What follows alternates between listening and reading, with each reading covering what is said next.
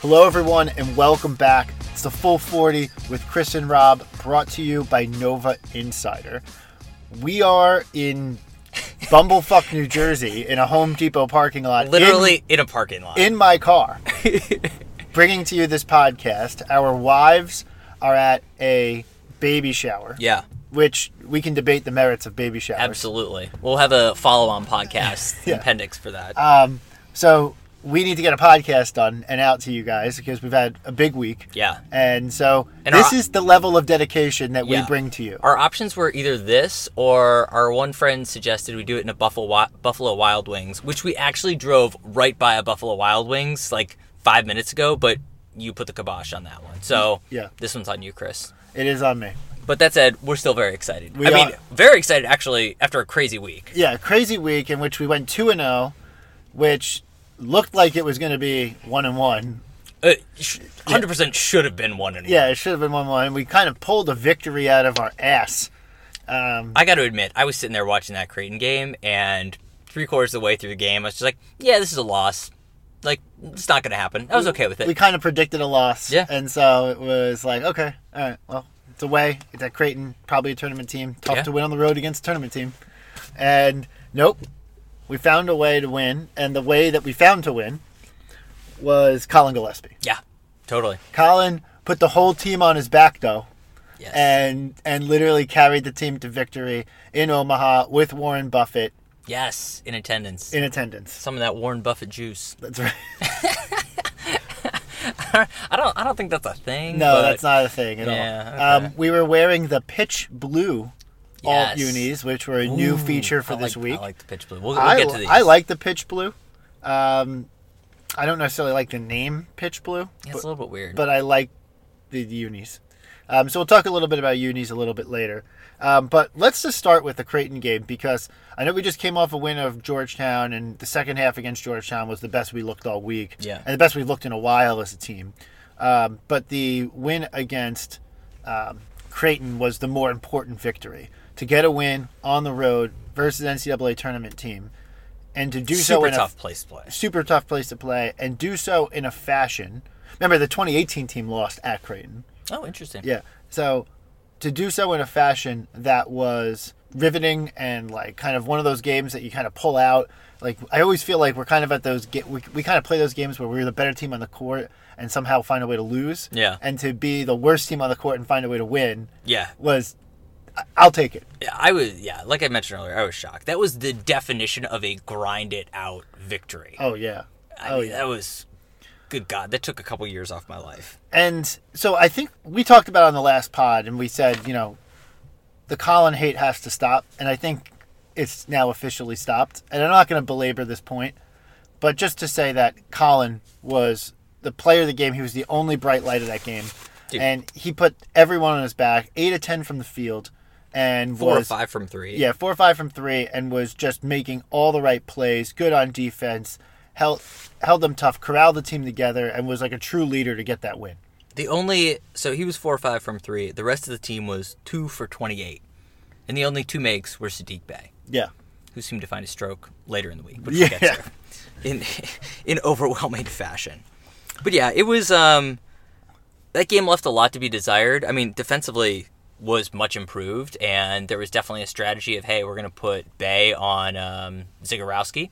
Seemed to work. The dude didn't do a whole lot, so that was a big plus. But offensively, that game left me kind of scratching my head and a little bit worried, which I didn't have those worries alleviated until this Saturday. But that said, this team still has a lot to do and a lot of things to fix on the offensive end. It's interesting because the team is doing this shoot 'em up, sleep in the streets mentality, which I don't think is ever going to change, which I got to come back to that in a little bit because I just find that Jay said it again on his presser yesterday, and it's just such a funny thing to me.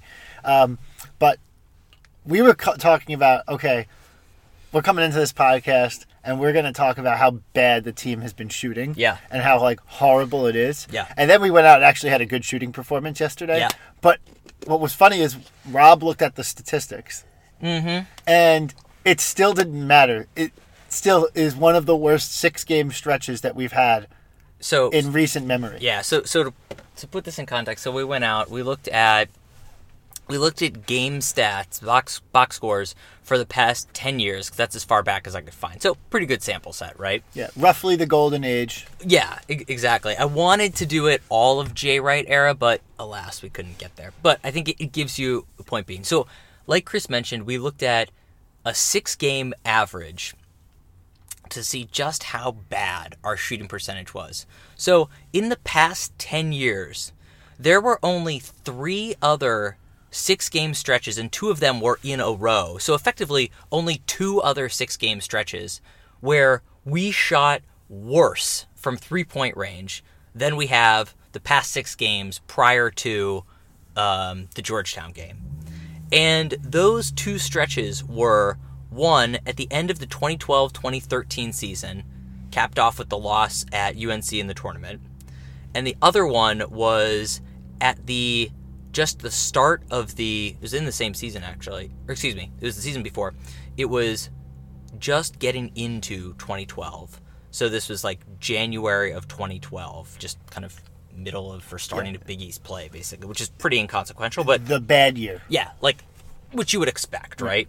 Now, what's interesting, though, is in both of those stretches, 3-point shots only represented about 35% of our overall shots.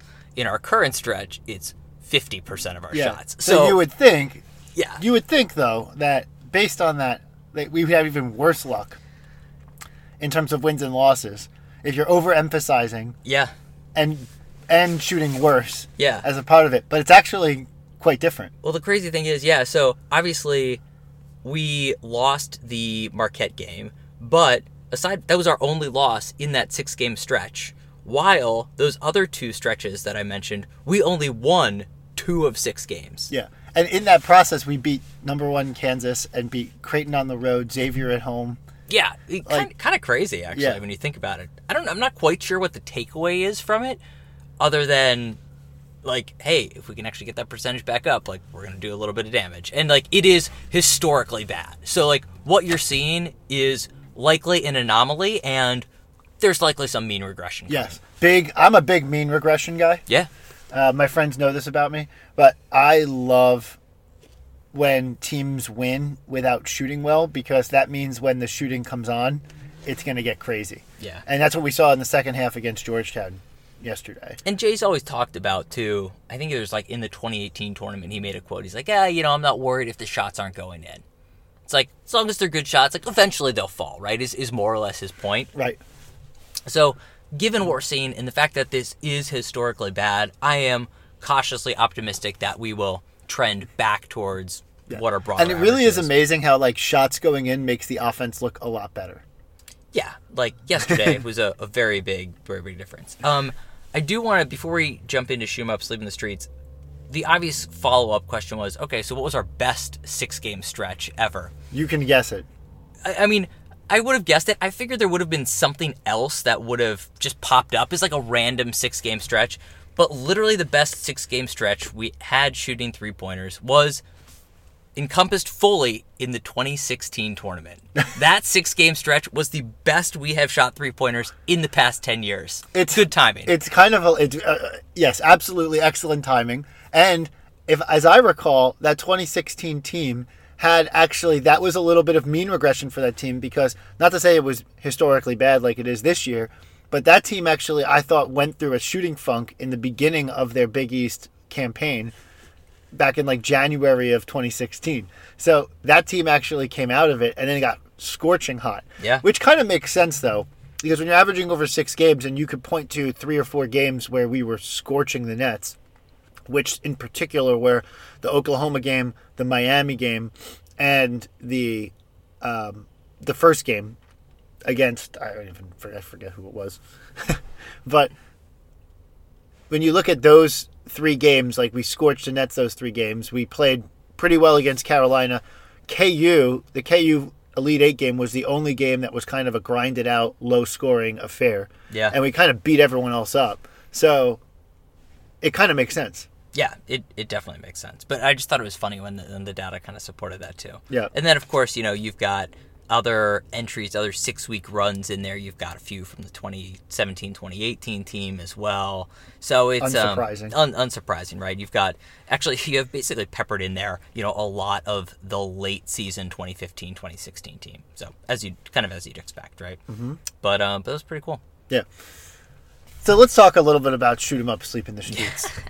Because this has been our strategy, and ever since the first time I heard Archie Diacono, I think it was after the Bahamas. Yes, 100%. It was after Bahamas, after his shot versus Kansas, and then we beat Iowa. And he was talking with the media, and he was like, our motto is shoot 'em up, sleep in the streets. And you hear Jay explain it in the most seemingly innocuous way possible. Yeah. It's like, you shoot them a lot, and if you don't go in, you're going to be sleeping in the streets. Yeah. And he makes it seem like whatever. Let's just be clear here. This is a term about heroin usage. No one talks about this. Why does no one talk about it? You shoot them up, and then as a result of shooting yourself up with heroin, you're going to be sleeping in the streets. That's what the quote's about. This has basically been given the same treatment as, what's the Third Eye Blind song? Semi-Charmed Life. Semi-Charmed Which Life. is also about, I think it's about meth, right? But it's everybody sings, it's it's a great song. You're don't want to do that. It's a great happy quote and song. Yeah, right. And it's all of a sudden it's shoot them up, sleep in the streets. It's that's about heroin. But sure, we can apply it to our mainline university basketball team. It was definitely about basketball, 100%. Yeah, definitely the origination was about basketball. Completely. Oh my gosh. So that always irks me, and I feel weird even saying it. Shoot 'em up, sleep in the streets. That's our motto. And it's yeah, really? Does everyone's on heroin? What does Jay know? Yeah. Meanwhile, we're in the middle of an opioid crisis. Oh gosh. Oh man. So, speaking of that, we didn't sleep in the streets after Georgetown. Speaking of opioid crisis, and specifically Sadiq Bey, who oh my god, is our alpha dog, arf arf, arf arf, baby. Man of the week. Back. Oh my gosh. Yeah. That was a beastly performance. Big Sadiq Bey fan here. Did not know he had that shooting performance in him, which now evidently he is tied for the school record for most 3-pointers made in a game. Yeah, 8.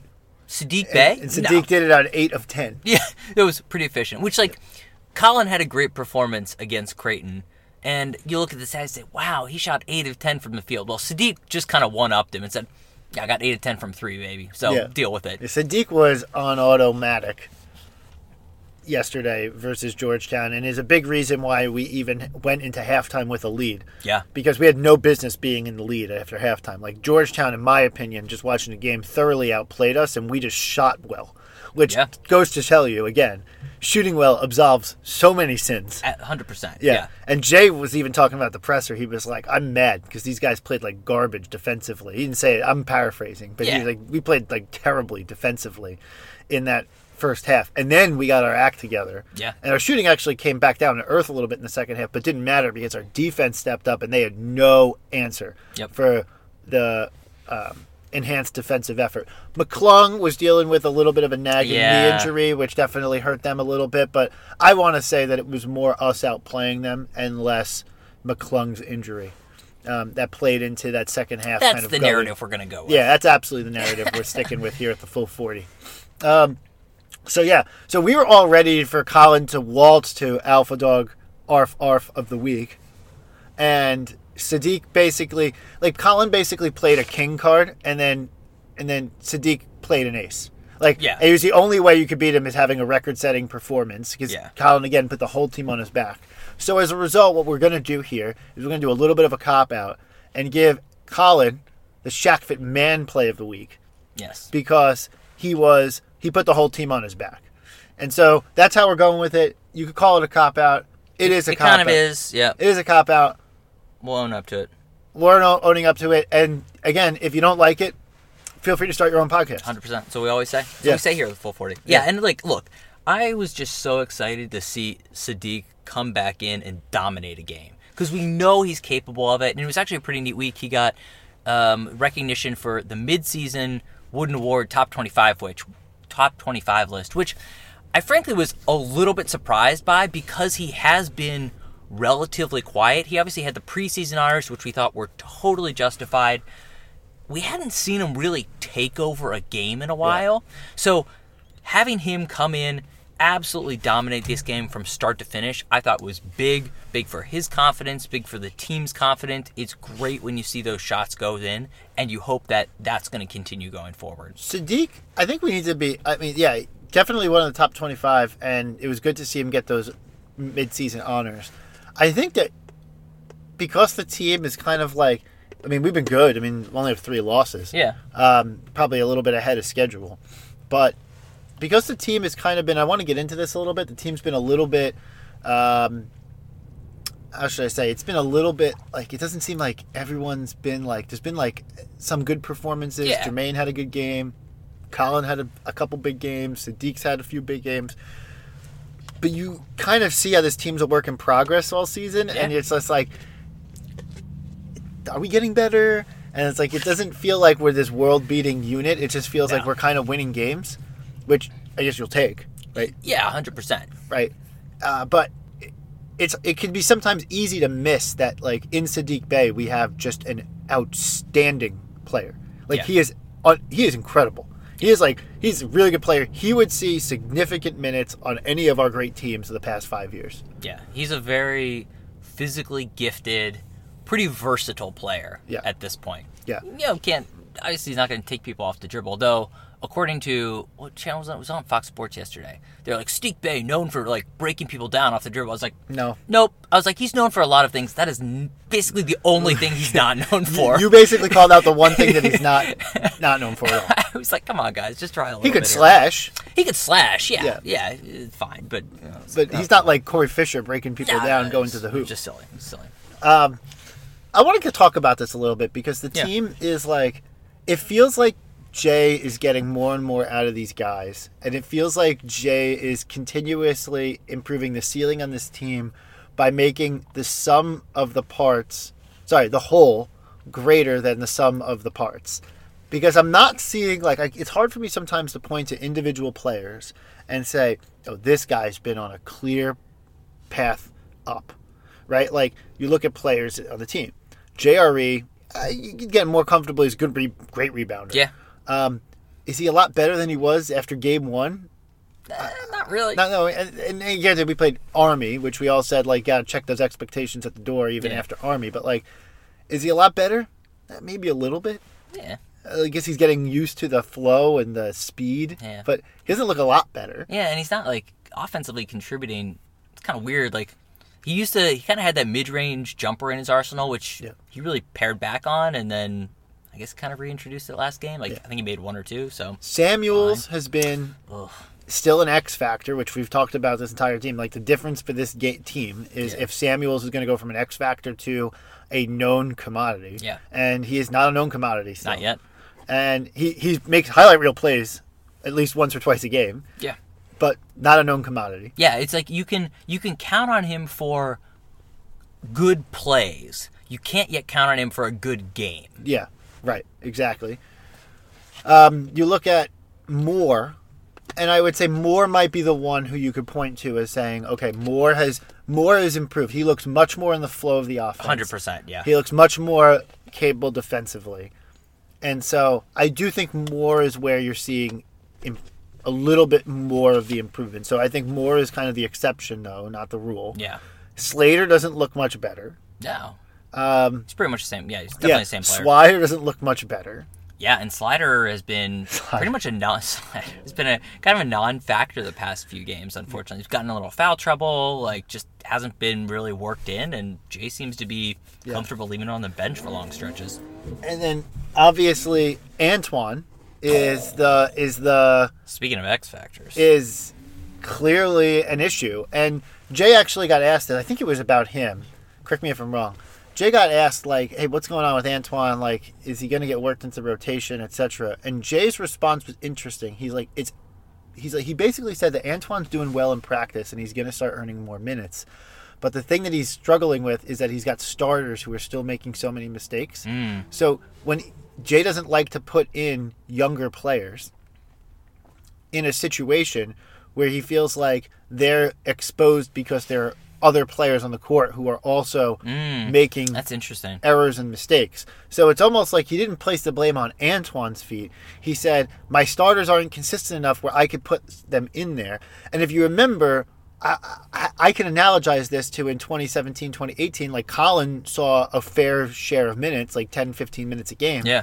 And it was taking Jay's point in earnest, right? Like he probably felt comfortable putting Colin in because he knew I had 4 superstars in there if Colin wasn't in there. Yeah, Colin basically, go stand in the corner, we'll throw you the ball because we drew the defense in, you'll get an open 3. Like, right.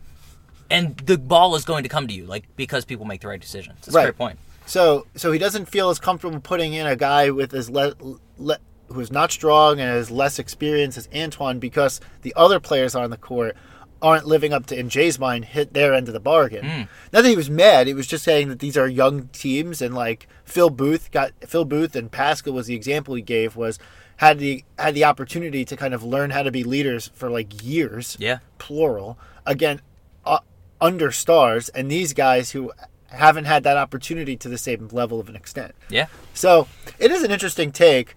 He just doesn't feel like he wants to put someone in a position where they're going to make a lot of errors. Yeah. And he also admitted, this is an interesting press conference. Like I watched like 10 minutes of it. I felt like there was a lot of good juice there. Which usually there's not. Usually there's not. He also said that he said some other programs are better at developing, like, are taking inexperienced talent and getting more out of them. He's like, he admitted straight up, he's like, that's not one of the parts of our program. We're not good at this. Yeah. He straight up said it. He's like, for whatever reason, we're not as good at developing young talent early. Like, we are a much more like, we're going to take you and you're going to become a star player. Yeah. But it's going to take us years to do that. Yeah. And he straight up admitted, he's like, other programs can do it much more quickly than we can. We believe in our model, and this is kind of how it works. Which is probably okay now, and I'm sure his recruiting pitch is pretty consistent with what you just said there now. I feel like that's different than, probably 10 years ago where he was probably like, yeah, like, we'll get you minutes. Now it's, okay, like, I set those expectations likely, and I can fall back on my track record that hopefully it doesn't cause turmoil internally and change people's expectations. I will say that the only thing here is that, and I don't want this to turn into drama because I really just don't think that, like, JQ is clearly dramatic about it, and I don't think Antoine's being dramatic about it because I haven't heard there's been no smoke. Yeah. Like, there was smoke last year all the time. So you knew there was fire. There was fire, clearly. Yeah, I mean, there's no smoke this year. But I can tell you that after the JQ fiasco of last year, to have it happen again with Antoine, again, slightly different circumstances, injured player, not able to practice early on, etc., totally limited upper body. Yep. Still, to like, you want to see Antoine by February, by tournament, like getting to see real minutes and playing time, because if not, then people can start to ask the question. It's a little narrative, Is it Jay? Yeah. Or is it the player? Yeah. Right? Like, and it kind of comes across like it's Jay. Yeah. And it's one of those things where you're allowed to have recruiting misses every now and then. Totally. So you're allowed to make a mistake with a guy like a Quinterly. But if it's 2 in a row, it's like, okay, it's still the coach, right? Like, if you mess up on recruiting that often, like, you're the problem. Sure. Right? And I'm not saying Jay's a problem. Like, obviously, I think we're clear on this podcast that Jay should never go anywhere. He should be given a lifetime contract. Yeah. But that's kind of like a narrative that could absolutely be built. Yeah, it's a little bit weird. I mean, look, the good thing is we can also point to JRE and say, look, this dude starts, he plays 30 minutes a game. Counter-argument does, like, he hasn't developed all that much. But we'll see. I think he'll come around. But yeah, it's a great point. Yeah. So my whole point in saying this all is that individual player development, I'm not seeing it a ton. Obviously, a lot of work in the offseason. Like, Bay was like a role player last year and clearly turned into, like, by the end of the last year, he turned into a pretty solid player, like a known entity. This year, he's clearly stepped up to, like, all-star type status. Yeah. So, like, there's player development off-season. Colin does things that I never thought that Colin would be able to do. Yeah, absolutely. So, like, Colin developed off-season, right? Here's a question for you. How much do you think your view of this would change if over the past 6 games we hadn't shot 24% from 3, but we had instead shot 35% from 3. And you saw Samuels knocking down 3 threes a game. And you saw Jerry knocking down 1 3 a game. It's a fair question because I think if I saw that, I'd probably change my mind. I think so. I think it would change my mind. The differences in why I say Jay's improved the whole and not the sum of the parts is that I look at defense effort as like and defensive skill and whatever as a whole thing and not individual players getting better, which is, I guess, is a little unfair way to approach it. Yeah. But the whole on defense is definitely improved, broadly speaking, because we've shot poorly, poorly, and still pulled out 5 wins, 4 of which at least came against good competition. Yeah. So, and some of it elite competition. So, that point needs to be made. I agree with you though. If we shot the ball better, or if different players shot the ball better, like when Bay goes off, when Colin goes off, I kind of am like, okay, I expect that. Yeah, I see what you're getting at. You want to see a little bit more from those, what we're deeming X factors or really role players, because that's at the end of the day what makes the team dangerous, right? Like in 18, when you had 6 players, any of whom could go off for 30 points on a night, that's when you know you're really fucking good. Yeah, and absolutely. we're not there. We've got 3. Yeah, absolutely. Like, fine. And JRE, I guess one of the things that I'll point out specifically, and this is my best example, is like yesterday during the game, he was letting, even in the second half, he was letting Yurtseven and Wahab just get the ball like all the way under the basket. Yeah. That's not good defense. That's bad defense. So I guess I could even point to a defensive thing about our team, about an individual player that's not improving. Yeah. Like, and he keeps getting work defensively. So, look, I'm very upbeat about the team. I know we're talking about lack of improvement of individual players, but clearly the defense has improved. Clearly the team has improved. So I think that Jay is doing a very good job so far with this unit. Okay, cool. All right, it's probably pretty good on that. Yeah. So you want to talk a little bit about the Big East? Let's do it. Yeah, let's whip around here because we're now like, depending on the team, like between 3 or 5 games in to the Big East season, we're 3-1, looking good. And what we're seeing here with the Big East is it's a big, beautiful mess, and which is kind of what you'd expect because you have legitimately 10 teams who, if they not all of them are going to make it, but like you have 10 teams who, if they go on respective runs and have a fabulous Big East season, could very well make the NCAA tournament. Like everyone still probably feels like they could throw their hat in a ring and haven't washed out their NCAA tournament hopes yet. So you'd expect to see a big, beautiful mess. With that said, you are starting to see the cream rise to the top. Yeah, and I think yesterday especially started to crystallize that. Yeah. And for me, that was what I'm really getting at is Seton Hall. Like, Seton Hall obviously took their knocks early on. They lost their second leading scorer on the team. And we were already... Powell didn't play for a while. And we were already like, all right, like this is going to be another off year for Seton Hall. But they had an awesome win yesterday against Marquette. Miles Powell was doing Miles Powell things. If you didn't see the game, I would absolutely encourage you to check out some of his highlights. He had a couple, like, James Harden-esque, like, jab step back threes from NBA range and just buried him, like 2 within 5 minutes. It was awesome. He was playing lights out. We love Miles Powell. Big Miles Powell fan. Yeah. We like Miles Powell a lot.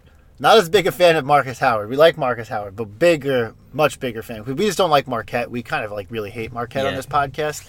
And like Seton Hall, it's kind of a weird love-hate relationship. So yeah, I like to see them be good. Yeah, I like seeing them be good. It's weird because Willard is like a smarmy kind of guy, but yeah, I kind of like him. Like, I don't know. Yeah, I remember last year at the Big East tournament, and you were having like a love fest with these Seton Hall fans next to us. I was like, dude, this is like weird. Like, stop. I know, but I don't know why. I just so kind strange. of like, I respect it. I respect the hustle because, like, I guess one of the things is they're the one team in the new Big East who kind of has their shit together. They probably do, yeah. Of the old guard. They are the one. They're the program who's really elevated themselves, I think. Yes. One of there's a couple, but yeah. So anyway, Seton Hall, absolutely starting to get their act together there. Miles Powell coming together, going to be the killer that we thought he was going to be at the beginning of the year. Yeah. So they're definitely on the way up. Butler, obviously. Butler is... They're a top 10 team. Yeah. And Jay, if it said it yesterday in the press... Jay said it yesterday in the presser, like, a lot on this podcast. Yeah. But Butler pointed out... he pointed out that Butler looks like... It seems like there's not a lot of separation, but he said Butler seems to be the one team that is a step ahead right now. Yeah. And he said, so they're going to wear the target on their back. And yeah, they're like 6th ranked. They had a big win at Providence, who Providence all of a sudden looked good for a several game stretch. And they basically gave them no shot. Like Providence was helpless. Like they were down 10, like felt like the entire game. And Butler just looks better. Yeah. Butler looks really good. There's no individual player like Kamar Baldwin. Kamar Baldwin's the guy. Probably, yeah. But like they just are so cohesive. They look so unified. They look like I gotta give Laval Jordan like a lot of credit. He's got this team going really well. Yeah. They kind of have this Butler way thing that they're doing. Butler way. It's the ambiguous like Villanova it's the ambiguous basketball thing that means nothing and everything at the same time. 100%. And it still kind of works. Yeah. So Butler, Seton Hall, and us are like top 3 in the standings. Providence also 3-1. I don't think anyone has like this big strong belief on Providence. Although Ed Cooley finds a way to get that team into good shape by the end of and people did expect them to be good, but like they started off so poorly. A lot to recover from. Yeah. But if they stay hot, if they win at this pace, right? If they end up like 12-6 or something, 11-7 in the conference, like they have a shot. Depending on what wins they get, they gotta rip off some really high quality wins though. The one team I want to talk quickly about is the team we called out as our Chiron Cartwright team of the season. Xavier. We so again, quick reference for those listeners who don't know. Chiron Cartwright is a point guard from Providence, got overhyped by Fox, just as a joke. Basically, they said, hey, he's the best point guard in the Big East when Brunson was around. So Xavier was our team of the season. We thought was getting way overhyped for no real reason whatsoever. And well, let me give you the reason. The reason was they were good at the end of last year. They came on strong at the end of last year. Yeah, and they were getting frankly, they get like a little bit of program benefit, a little program ranking, I think. Yeah, which is but kind of of irrelevant because the NCAA tournament, but they kind of peaked at the right time. Yeah, which is I didn't really understand that one. And they started off fine. They started off preseason ranked, promptly kind of lost that ranking, and they just haven't really done much. No, and now they're 1-3. Yeah, in conference. Yeah, like we beat them. Was it last week? And we're like, oh, that's a nice win. And now we're kind of like, all right, we'll see how valuable it is later. Yeah, yeah. So they need to show me a lot more at this point. Yeah. Xavier looks like they're really sputtering out. Georgetown, after seemingly having their shit kind of come together after their transfers out and their program issues that they've had, kind of got off to a slow start in the Big East. St. John's got off to a slow start in the Big East. DePaul, who at some point in time, even our podcast was saying maybe should be ranked. Yeah. Has totally shit the bed in the beginning of the Big East season. But right now what you have is you're 3 games in, and you have a lot of teams who have 1 win or 2 wins, and a lot of teams who are just a big log jam in the middle. And I don't know if we're going to, Len Elmore, who I don't like at all. Len Elmore said on the during the game yesterday that you'll start to see that kind of separate as the season goes on. I actually don't know. I don't think that that's going to be the case. I think that it's going to be a lot like last year, where you had a ton of teams in this cluster in the middle, and that's going to be like that until the very end of the season. It won't clarify itself until the very end. Yeah, I think that's right, and I think what's going to happen is it's going to play out kind of how it's played out already. I think we're going to have those top 3, us, Seton Hall, and Butler, separate a bit, and the rest of them, they're going to fight it out amongst themselves. Yeah. And that'll be that. And the only teams that you could see kind of sputtering out, you worry for a team like DePaul, who kind of has a losing history, and St. John's, who kind of has a losing history, to all of a sudden, their programs aren't strong enough to withstand that many losses in a row, and teams mail it in. Not mailing it in, it's just kind of you know what, fuck it. They don't see where it's going. Yeah, they don't see where it's going. So you worry about that with programs of that nature. Yeah.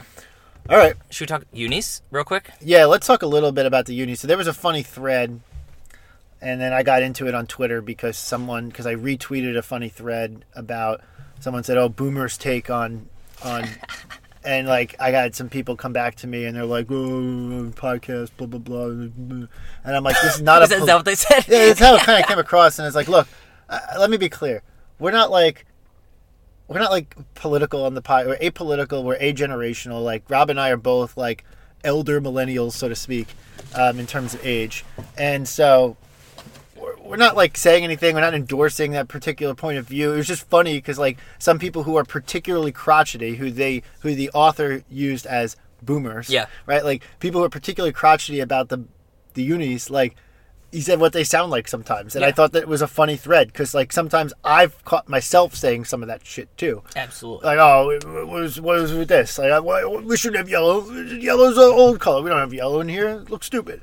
And, like, it's funny to, like, read threads like that because it kind of is, like, it points out. It's like, okay, like, you know what? Being a little self-aware, like, it's, we kind of sound a little bit like that.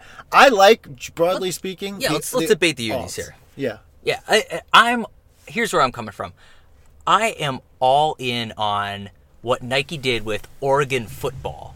Like, I don't know, it was like maybe like 10 years ago. They were basically like, we're going to have a new jersey every game.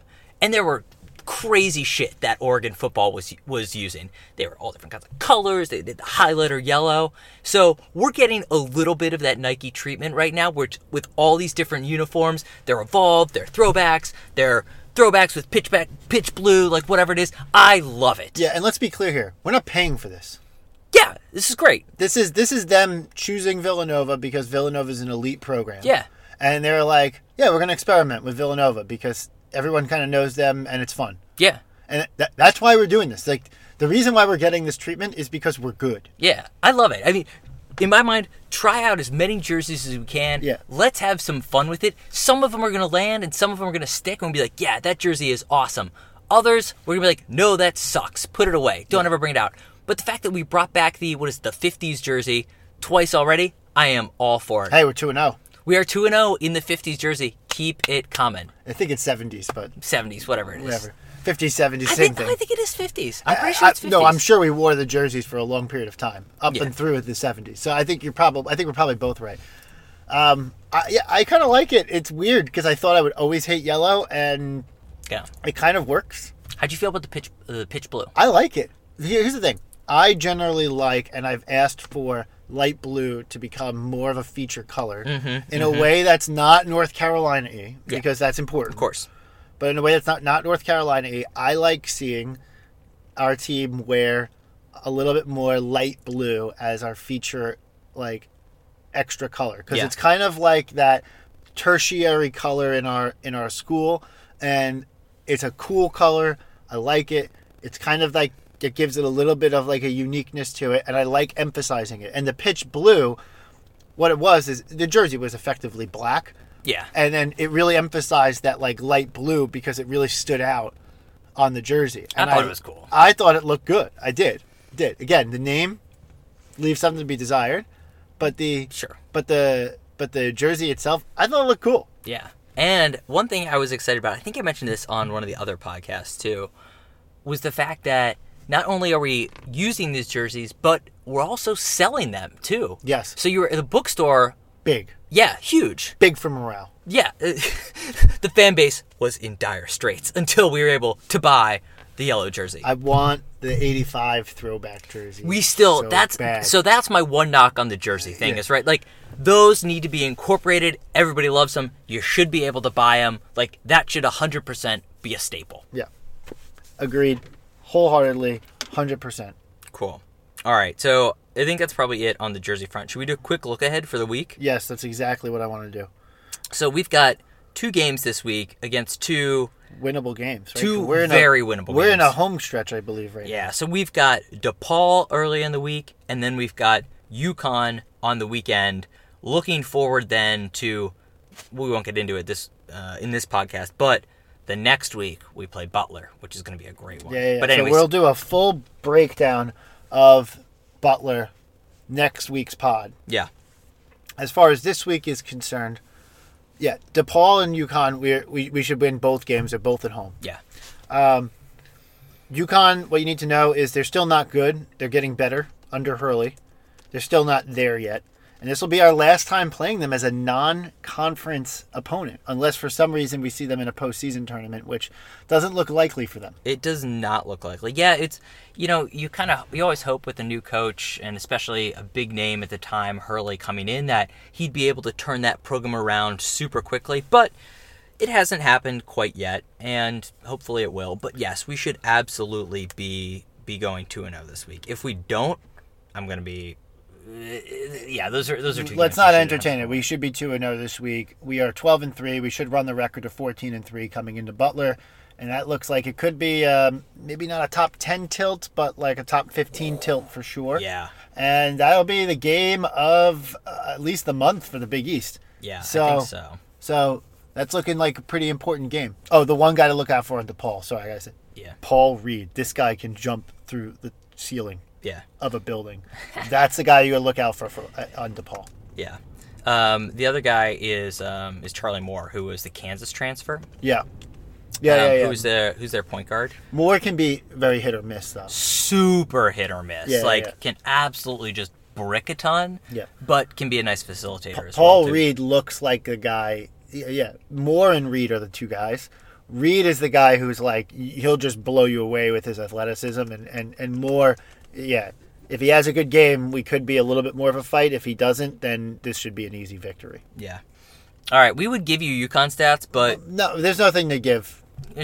We should win the game. That's it for this week. Yeah. So... Bring it home, 2-0, baby. Bring it home. Let's do another 2-0 week, and then we got Butler coming up. Whew! And should be an interesting one. All right, guys. Thanks for listening, and as always, let's go Nova.